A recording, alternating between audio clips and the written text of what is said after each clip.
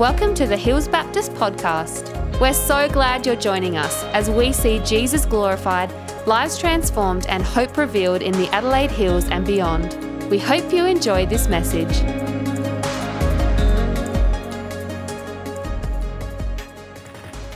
Daniel 6, verses 6 to 10. So the administrators and the satraps went as a group to the king and said, "O King Darius, live forever." The royal administrators, prefects, satraps, advisors, and governors have all agreed that the king should issue an edict and enforce the decree that anyone who prays to any god or man during the next 30 days, except to you, O king, shall be thrown into the lion's den. Now, O king, issue the decree and put it in writing so that it cannot be altered, in accordance with the laws of the Medes and the Persians, which cannot be repealed. So King Darius put the decree in writing. Now when Daniel learned that the decree had been published, he went home to his upstairs room where the windows opened towards Jerusalem. 3 times a day he got down on his knees and prayed, giving thanks to his God, just as he had done before. Then we're going to the New Testament in Acts, chapter 16. On the Sabbath, we went outside the city gate to the river, where we expected to find a place of prayer. We sat down and began to speak to the women who had gathered there. One of those listening was a woman named Lydia, a dealer in purple cloth from the city of Thyatira, who was a worshiper of God. The Lord opened her heart to respond to Paul's message. When she and the members of her household were baptized, she invited us to her home. "If you consider me a believer in the Lord," she said, "come and stay at my house." And she persuaded us. Thanks, Margaret. So, who has a rhythm in their life? Like any rhythms, any disciplines, any things you do like auto repeatedly? Anyone? Everyone. Hey? Shave my head, said someone. Says Josh. Yeah, well, you do, right? Who had breakfast this morning? Who had breakfast yesterday? Day before? Could go back like most of your life, right? Who went to bed to sleep last night? Yeah, it's a rhythm. You do it every day. Who's been breathing today? Who got up this morning and was like, okay, I've got so much to do today, I need to start breathing? You don't think about it, right? It's automated. It's a discipline. It's a ritual that you do without thinking, without focusing on it. Same with, often, taking fluids, eating, whatever. We have to do these things to live, but they become so much part of our lives that we don't really notice them. They're weaved in. They're kind of embedded. And this morning, we've been looking the last few weeks. So if you're visiting today, good to have Caleb here. Haven't seen you for a while. We've missed you drumming, Caleb. So you're welcome back anytime. All right. If we think about the last few weeks, we're looking at spiritual life and that we're Christians. If we are Christians, we're followers of Jesus, and He comes, He saves us, He brings us into His kingdom of light. He forgives us. We're saved, right? We come into a new way of life. But we don't just stay there. It's like, God meets us where we are. He loves us where we are, but He doesn't want to leave us where we are. There's kind of a progression, there's growth. Jesus taught the disciples for 3 years, intensely teaching them. And when in the New Testament, when people became followers of Jesus, they taught them. Paul and Barnabas spent a year in the city of Antioch where there was a breakout of kind of people coming to faith. The gospel was taking root. Paul and Barnabas, it says, spent a year there teaching the new Christians, teaching the disciples. So some of you have been, Christians forever kind of thing. Some of you are newer to the faith. But all of us, has anyone arrived? Is anyone fully got it together? You've just got it. You understand it all. You live like Jesus perfectly all the time. Is anyone... All right, so I've got a captive audience then, because I'm certainly not in that category myself. So we're learning, we're growing, and we're on a pathway together. So today I want to talk a little bit about that way of spiritual disciplines, a couple in particular. And so I'll see if I can use this. Seems to be not working. I don't know, is there a button here? I'm pressing buttons, but I suppose, should I turn it on? Hey? What have I got? Help me out here. Oh, there you go. There's a little receiver part there that goes in the computer. Okay. See, this is... It's not a rhythm, right? The rhythm broke down. Try that. All right, there we go. So move through that one. I just want to quickly run through, we talked about being healthy spiritually, emotionally. Just want to run through the quick 10 things that are kind of signals about the lack of health in our emotional, spiritual lives. And I read through this again this week, and I'm like, oh man, so many of them triggered me. Using God to run from God. So I fill my life with Christian activities to avoid addressing difficult issues in my life or relationship problems. I just, get more active for Jesus. Second, I ignore the ungodly emotions of anger, sadness, and fear. I'm really honest with myself and or others about the feelings, the hurts, the pains beneath the surface of my life. And we just kind of push on and move through that. Dying to the wrong things. I tend to deny healthy, God-given pleasures in life, such as friendships, joy, music, beauty, laughter, nature.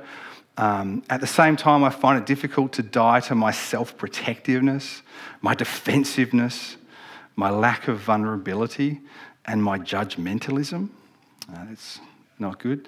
Fourth, denying the past's impact on the present. I rarely consider how my family of origin and significant people events from my past have shaped and do shape my present. And it's not to be bound by them or stuck in them, but just to be aware that we have a context, we have a family, we have a history, and to understand how that might impact us. Dividing our lives into secular and sacred compartments. I easily compartmentalize God to my Christian activities, while usually forgetting about God when I'm working, shopping, studying, or recreating. So God's like this little package part of my life, a little compartment, but then I just get on with actual life and, forget about God in those more mundane parts of life. Doing for God instead of being with God. I tend to evaluate my spiritual life based on how much I'm doing for God. Unless I'm praying or reading my Bible or going to church or whatever, I don't think that God loves me. And when I do stuff for God, I kind of then feel, well, he must love me now because he owes me, right? I'm doing stuff for him. Rather than, no, he loves me because he's given me the gift of his love in Jesus. It's not something I can earn or something I can get him to owe me. Spiritualizing away conflict. I'm sure no one here does this, but I usually miss out on true peace by smoothing over disagreements, burying tensions, avoiding conflict rather than disrupting false peace as Jesus did. So I give in too easily. I always capitulate. I'm just the one who goes, yeah, okay, whatever. And even though I'm unhappy, I just want to avoid any conflict, any tension. I can't cope with it. And that's not healthy. Covering over brokenness, weakness, and failure. I have a hard time speaking freely about my weaknesses, my failures, and my mistakes. Now, there's a place for that. It's not necessarily, on the street corner shouting that, but in a context with a couple of other Christian brothers or sisters or a life group, home group environment where we can open up a bit and actually say, yeah, I'm really struggling, or I'm really hurting, or I'm really having a struggle with this area of my life, and not to feel ashamed. Living without limits. I said to Amanda this morning, anyway, I won't say what I said, but... No, well, so today there's so much going. With Trent sick this week and them jumping into lead from yesterday, I said, like, super pastor, able to leap tall pulpits in a single bound. And I was like, Nick, know your limits, man. Like, you don't have to do everything. Those close to me would say that I often try to do it all or bite off more than I can chew. And then finally, judging other people's spiritual journey. I often find myself occupied and bothered by the faults of those around me. So just a quick recap. Now, I just want you to do a stress test. I want you to talk to the person next to you. Not yet. And on a scale of 1 to 10, you can do 3 things, okay? The first one is scale of 1 to 2. How busy are you right now? 1, like you're almost in the grave. 10, you're really busy. On a scale of 1 to 10, how stressed are you? 1, no stress at all. 10, super stressed. On a scale of 1 to 10, not tired, very tired and weary. So I want you to talk to someone next to you on those 3. Where are you, 1 to 10, on busyness, on stress, on tiredness? Have a chat with the person next to you.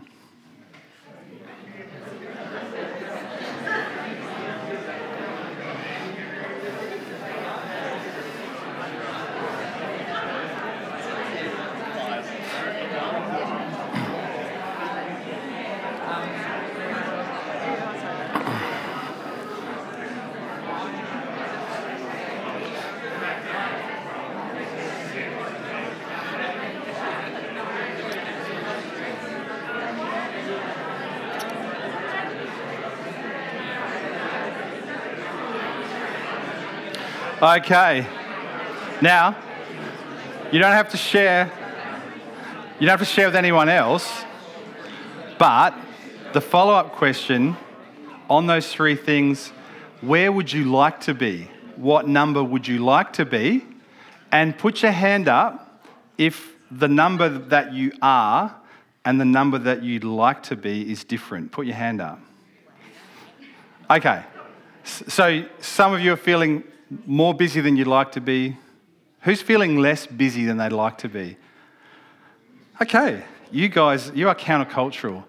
You are living the dream here. Most people didn't put their hands up. So we're often like out of balance, right? Busyness, stress, tiredness, and that's not good longer term, right? And that you go through seasons, yeah, for sure. There's seasons of peak intensity but if you stay in that place for too long, it really starts to eat us up. So let's have a look at like our spiritual lives and at developing more of a rhythm and a discipline for our spiritual lives.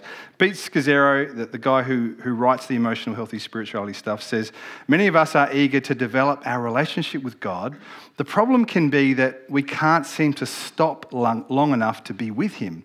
And if we aren't busy, we feel guilty that we are wasting time and not being productive. It's like being addicted, not to drugs or alcohol, but to tasks, work, and doing. But God is offering us a way to deeply root our lives in him. And this can be found, he says, in 2 ancient Christian disciplines, spiritual disciplines, going back thousands of years. The daily office, which might be new to you if you're not Anglican, and the Sabbath, which most people have heard of. When placed inside present-day Christian faith, the daily office and the Sabbath are groundbreaking countercultural acts that go against the grain of our fast-paced Western culture. And I'm going to talk a bit more about what the daily office is in a moment, what the Sabbath is. We have a general idea of that. But he goes on to say, stopping for the daily office and Sabbath is not meant to add another to-do to our already busy schedules. It's resetting our entire lives towards a new destination, God himself. These practices enable us to stay attuned to God's presence throughout our days and weeks. At the heart of the practice of the daily office and the Sabbath is stopping to surrender to God in trust. Now, we've all said we have rhythms in our lives already. We've acknowledged that we do. And I would say you can't not have a spiritual rhythm in your life. It's either a poor one, an unhelpful one, or it's healthy and helpful. Just like you can't not be neutral on your physical health. You're either doing things which are going to aid your physical health or not. There's no neutrality there. It's the same with the spiritual life. And so, let's look at the Sabbath, because there's often a bit of confusion in church communities around the Sabbath. Are we supposed to keep the Sabbath? What is the Sabbath? Is it gone? Did Jesus kind of die and now we don't have to worry about the Sabbath? Look, I'm not going to get into too much, just to say, no, the Sabbath isn't a requirement for Christians. It's not a law. But listen to Exodus, what it says, what the Lord says about the Sabbath. 6 days shall you labour and do all your work. But the seventh day is a Sabbath to the Lord your God. On it you shall not do any work, neither you nor your son or your daughter, so don't ask your kid to mow the lawns on a Sabbath, nor your male or female servant. Has anyone got servants here? No, probably not many. Nor your animals, nor any foreigner residing in your towns, which is quite, just on that for a moment, that's quite radical in the day. Foreigners weren't treated well when they were minorities in a culture, and here God is saying, treat the minorities in your culture the same as you treat each other. They get to have a Sabbath as well. For 6 days the Lord made the heavens and the earth and the sea and all that is in them, but he rested on the seventh day. That's why I have trouble with that song, Waymaker. I just want to say, I like the song, but it's like, you never stop working, you never stop. Yes, he does. It says right here. He stopped on the sixth day. Now, we can still sing that song, but just when you never stop working, going, except on the Sabbath. You never stop working. Anyway, he rested on the seventh day. Therefore, the Lord blessed the Sabbath day and made it holy. Now, as I said, Christians, we don't keep the Sabbath as a law. Like, on Saturday, which is the traditional Sabbath, you've got to just stop. But the principle of the Sabbath is beautiful, and it's a gift to us if we want to listen and hear what God might be saying in this. It says in the book of Hebrews, there remains then a Sabbath rest for the people of God, for anyone who enters God's rest also rests from their work. And it's talking about our faith, that Jesus has come as we trust in him, as we enter into what he's done. We rest from having to justify ourselves, from having to prove ourselves, from having to win influence or whatever. We rest in the fact that God loves us in and through Jesus. So there's a Sabbath rest that's kind of ongoing like that. But in practice, the Sabbath is a beautiful gift. Now, listen to what Jesus, he got into the leaders in his day about the Sabbath because he healed someone. And it says, indignant, the leaders, because Jesus had healed on the Sabbath, the synagogue ruler got up and said, there's 6 days for work, so come and be healed on those days, not on the Sabbath. Remember, the Jews, they were so strict and rigid on the Sabbath that they were upset at Jesus for healing someone on the Sabbath, because that was work, and you're not allowed to work, Jesus. And then Jesus answered them in that inclusive and tolerant way that we've come to love about Jesus. You hypocrites! Sorry.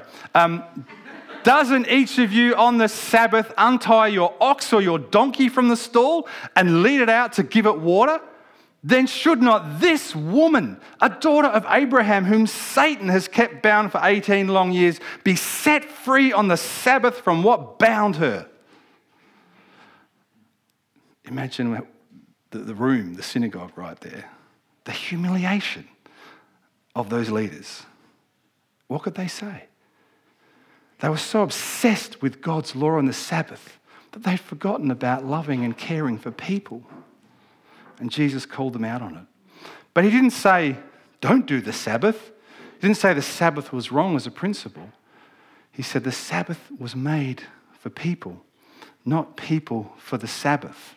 The Sabbath was made for man and for woman, not man and woman for the Sabbath. The Son of Man is even Lord of the Sabbath. So he doesn't remove this principle that weekly, I would say monthly and yearly, like annual leave is really important. Weekly, to have a day where you set aside, and we're going to look, it's not just stopping from work. That's not what the Sabbath is. It's not just tools down, quitting time. It's not just that. It's something richer and deeper. And Paul says to the Colossians, when the early Christian communities had lots of Jewish people and lots of non-Jewish people coming together, they're like, well, what do we do here? They're like, well, you don't have to keep the Sabbath anymore, like a legalistic thing. And Paul says, don't let anyone judge you by what you eat or drink, or with regard to a religious festival, new moon celebration, or a Sabbath day. Like, these things are not meant to divide us. But again, he doesn't say, don't not practice a Sabbath as part of your spiritual life. So let's have a look at what the Sabbath is meant to be about and why God gave it to us. There's 4 things. Stop in the name of love. You've got to stop. There's got to be a point each week where you stop. Stop work. Stop having to work to prove who you are or to earn money or whatever it is, because when we do that, we trust God. And that's literally part of the Hebrew word in Sabbath is to stop. We have limits. God is on the throne running the world, and we're called to let go and trust him sometimes. Even when we're doing the really important work for Jesus, there's a time to stop, to just cease. Tools down, to just stop working, stop having to produce. We're not made just to produce, just to be productive.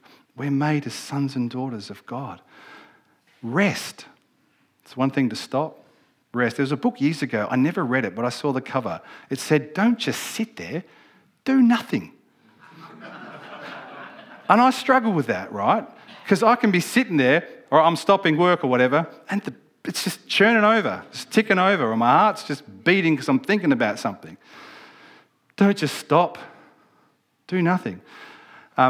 It's also rest. How do you rest? How do you slow down? How do you refuel again? What is it that builds you up? What is it that fills your tank? To rest, to just cease from our labours and to rest in God's love, to rest that we are loved. Then thirdly, delight. Like, I'm okay with stopping and resting. Friday is kind of my Sabbath rhythm because Sundays are often pretty full, so I use Friday as my day off, and my phone at 7 a.m, I've set like a focus mode. It goes into Sabbath mode. So all the notifications turn off. In fact, recently I took Facebook off my phone because I just got tired of scrolling through bloomin' cat reels and whatever. It was just stupid. So I took it off my phone. It was too tempting. But I don't get any notifications. If I want to check in on my phone, I will, and sometimes I do because now and then there might be some emergency, but I don't get any notifications, no rings, anything. I don't check emails. It's just I'm very good at stopping and resting and kind of putting those guardrails in. I'm not so good at delighting, actually planning to do something I really enjoy or, I'm not so good at that, and I'm working on that a bit more. And then worship as well, like using that time to just come back to thankfulness to God and to gratefulness, to see him in our lives and to thank him and to worship him. So that's the idea of the Sabbath, that once a week we find 24 hours of space just to stop. We're not that important, right? The world's going to end if we just stop for a bit. And it's hard, particularly these days, because, there are so many modes of communication and so much information all around. It's hard to stop the mental cycle. So people can be physically not working, but mentally just all the time. And this is just a point to stop. Stop the thinking, the over-processing, stop working, rest, delight in God.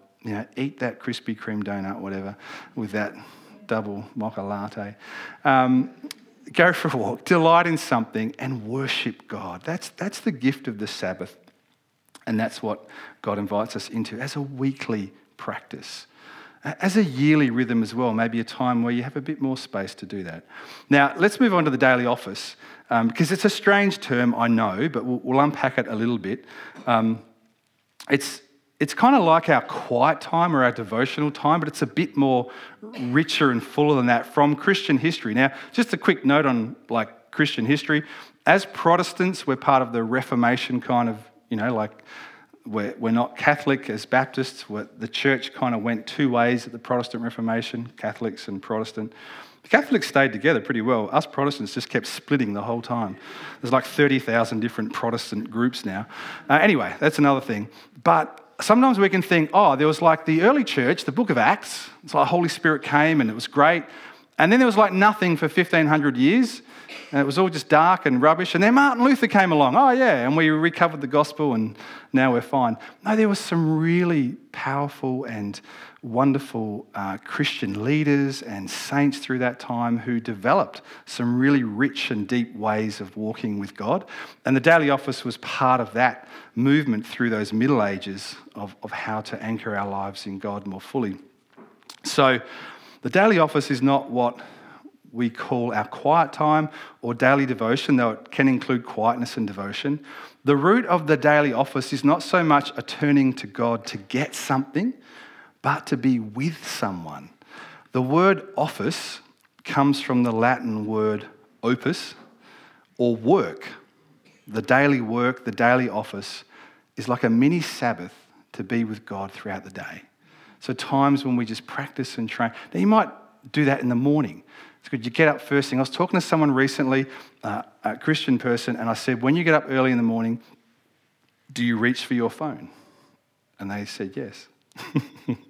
And I've asked this question of a lot of particularly young people. Is that the first thing you do is reach for your phone? It's yes, for a lot of people. Now, I turn my phone on plane mode when I go to sleep. Not because I'm planning on flying while I'm dreaming, but just to get all the signals off, just to cut it off.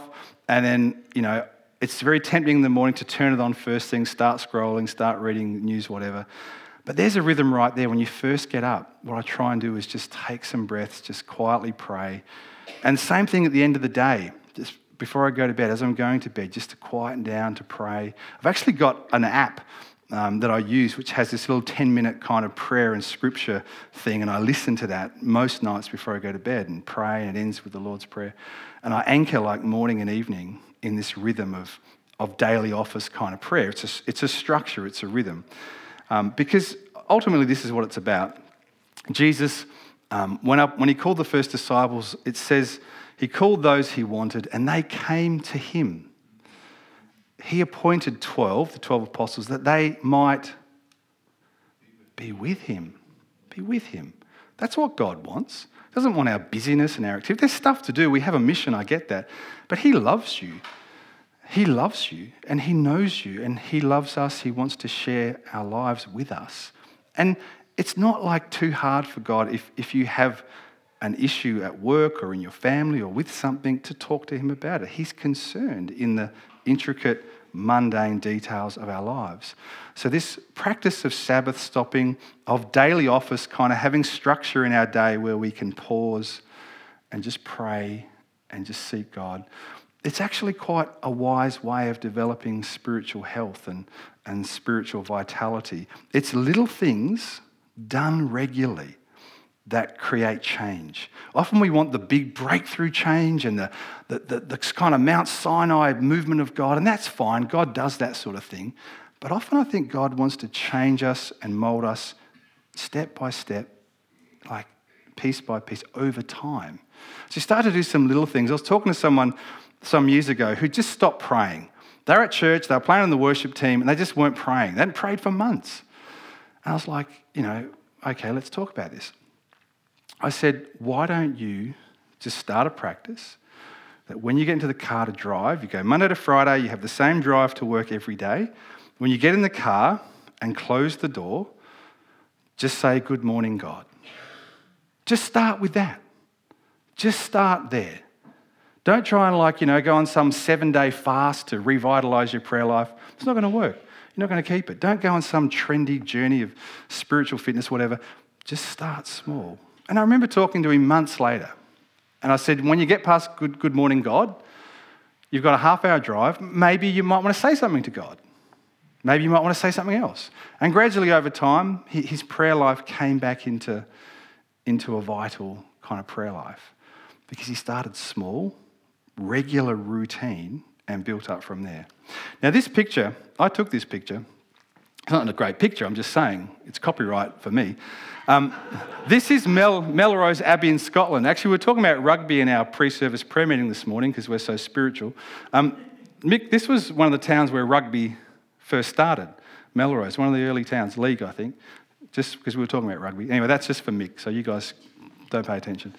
That abbey there, it was a massive abbey. Now, the monasteries in the Middle Ages, they became huge, very powerful, very wealthy in many ways, but they kept very strong spiritual disciplines. They were very devoted.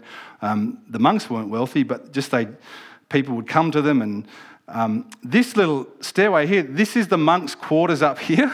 This is where they lived, in this side of the abbey. It's all kind of ruins now. And they had their own special little steps down into the chapel.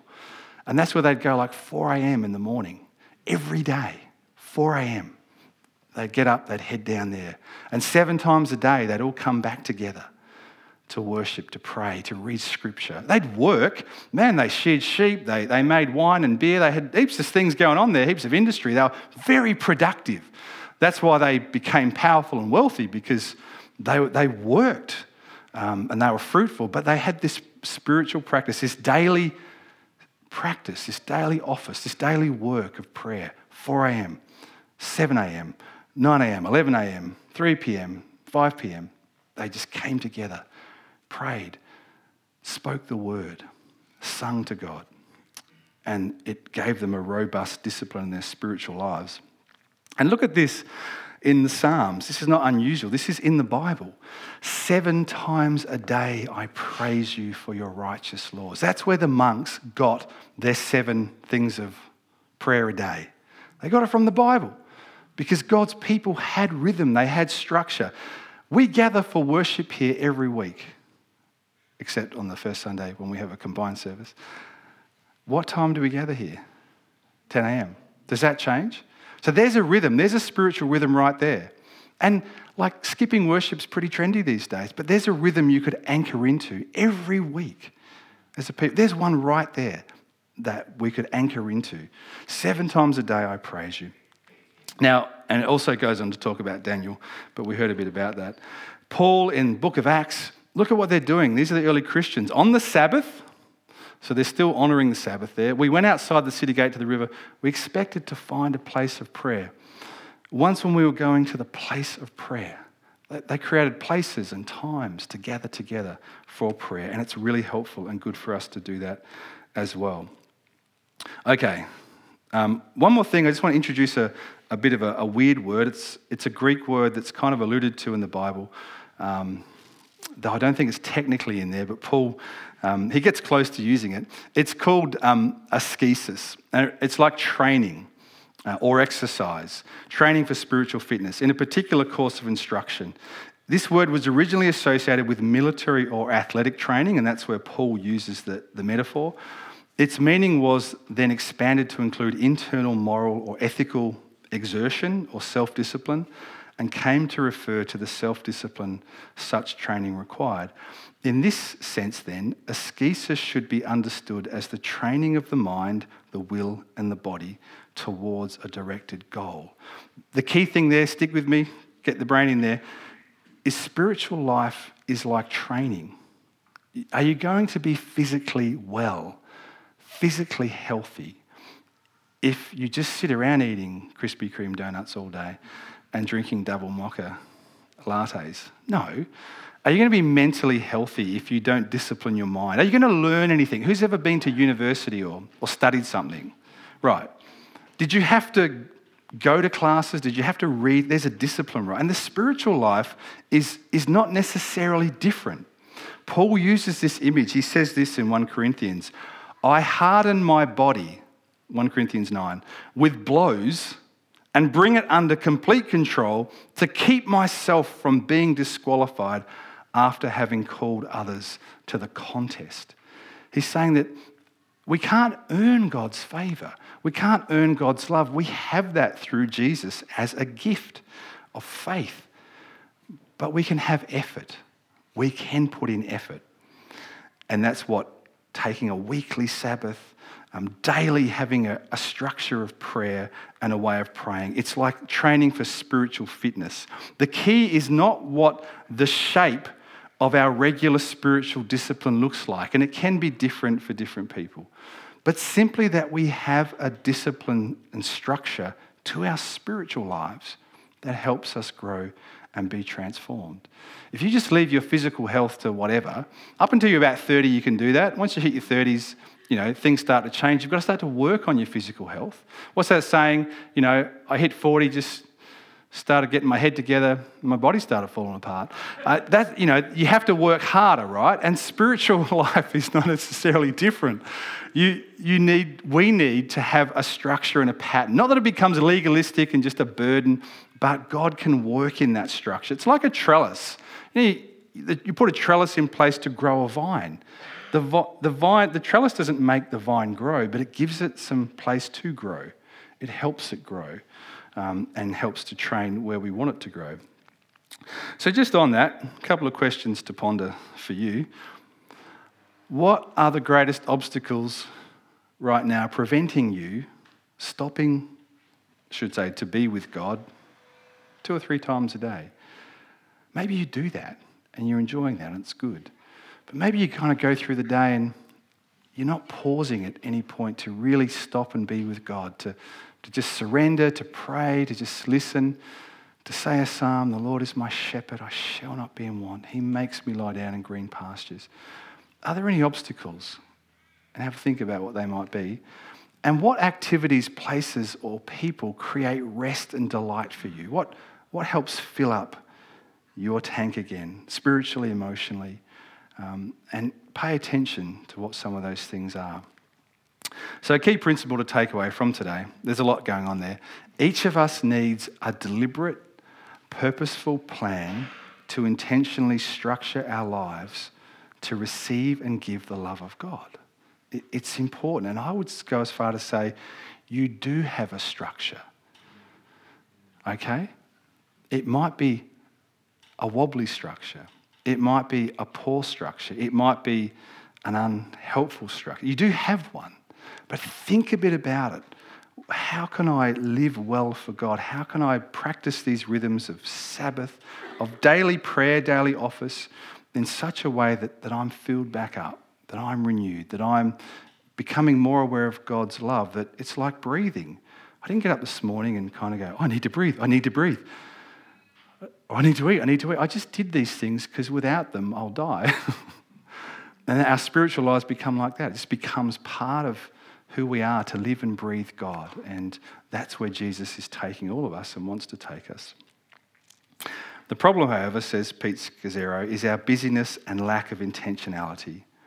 Often we find ourselves unfocused, distracted, and spiritually adrift. Few of us have a conscious plan for intentionally developing our spiritual lives. Nurturing a growing, healthy spiritual life in Christ in our present-day culture calls for a thoughtful, conscious, and purposeful plan. And having that, it's like a rope in a blizzard. People who live in very, very cold places in the world where there's blizzards know that if you don't have a rope, a guide rope, if you're going from the house to the barn or whatever and a blizzard hits, within minutes, even seconds, 30 seconds, you could be dead. And so they have guide ropes. So they go, and if something happens, they have got the rope. They've got something to hold on to. And that's what these rhythms and these spiritual disciplines that God's given us are like. They're like a rope. We don't know what might happen tomorrow. You don't know what news might come into your life this week. And having a spiritual rope in Christ, having a structure, having a foundation of walking with God daily, of daily setting aside some times to pray, to be still, to listen to him, of weekly setting aside some time to rest, to stop, to worship, to delight in God. These things are like a guide rope, and we don't know what blizzards might be on the way. We know that they come. So lastly, I just want to say, I drove past our first church building this week, which is now a bottle shop. It's kind of ironic, being that we're Baptists and all. But I drove past it. You know where that is there? Is it Hutchison Street? Yeah, it's got the little round window up the top. I drove past there today. Did anyone worship in that building? Yeah, a few of you, so you know it. And it just hit me. I thought, what was the spiritual life like of the pioneers who founded this church? Were they kind of spiritually flabby and like just spiritually kind of, cholesterol, heavy arteries or whatever? No, I reckon they were sharp spiritually. I mean, when you're on mission with Jesus, you have to be spiritually fit. And the fact that perhaps we can cope with spiritual flabbiness in the Christian life might mean that We aren't being productive for God. We aren't serving his purposes because we can't. You can't serve the Lord and his mission if we're not spiritually fit, if we're not disciplined in the spiritual disciplines, if we're not daily following him. And I just thought of those pioneers who started that church 150 years ago in this town. And just planting that church and the prayer and the energy and the worship and the teaching that went into that to build that faith community, which we are heirs of. They would have been spiritually fit and spiritually strong. And we give thanks for them for that. So part of this is for our own well-being and health. But if we're spiritually fit and spiritually sharp, we're going to be more helpful to God for others. We're going to be able to share his love more with others. And that's a good thing. All right, there's a lot there. Let me pray for us. If you want to talk a bit more about this, I'm happy to talk. If you have any questions, let me know, and we can do that. But let me pray for us. Father, we want to thank you that Jesus has saved us by grace through faith. That it's the gift of God. We can't earn it. We can't boast about it. We can't work hard for your salvation, which is a gift. So we thank you, Lord. Thank you for saving us, for forgiving us, for setting us right with yourself. But Lord, we want to live well. We want to live wisely. We want to be spiritually healthy and sharp in you. We want to be effective for you. So help us, Lord, to take stock of our lives this morning, each and every person, to think prayerfully and carefully about our daily rhythm of walking with you, our weekly rhythm, monthly, yearly. And Lord, help us pay attention.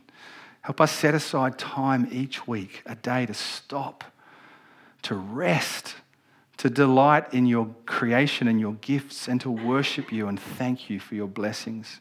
Lord, help us set aside those times each day, like breathing, where we just pause, we make space to surrender, to pray, to speak and listen to your word into our heart, to become aware of your love for us.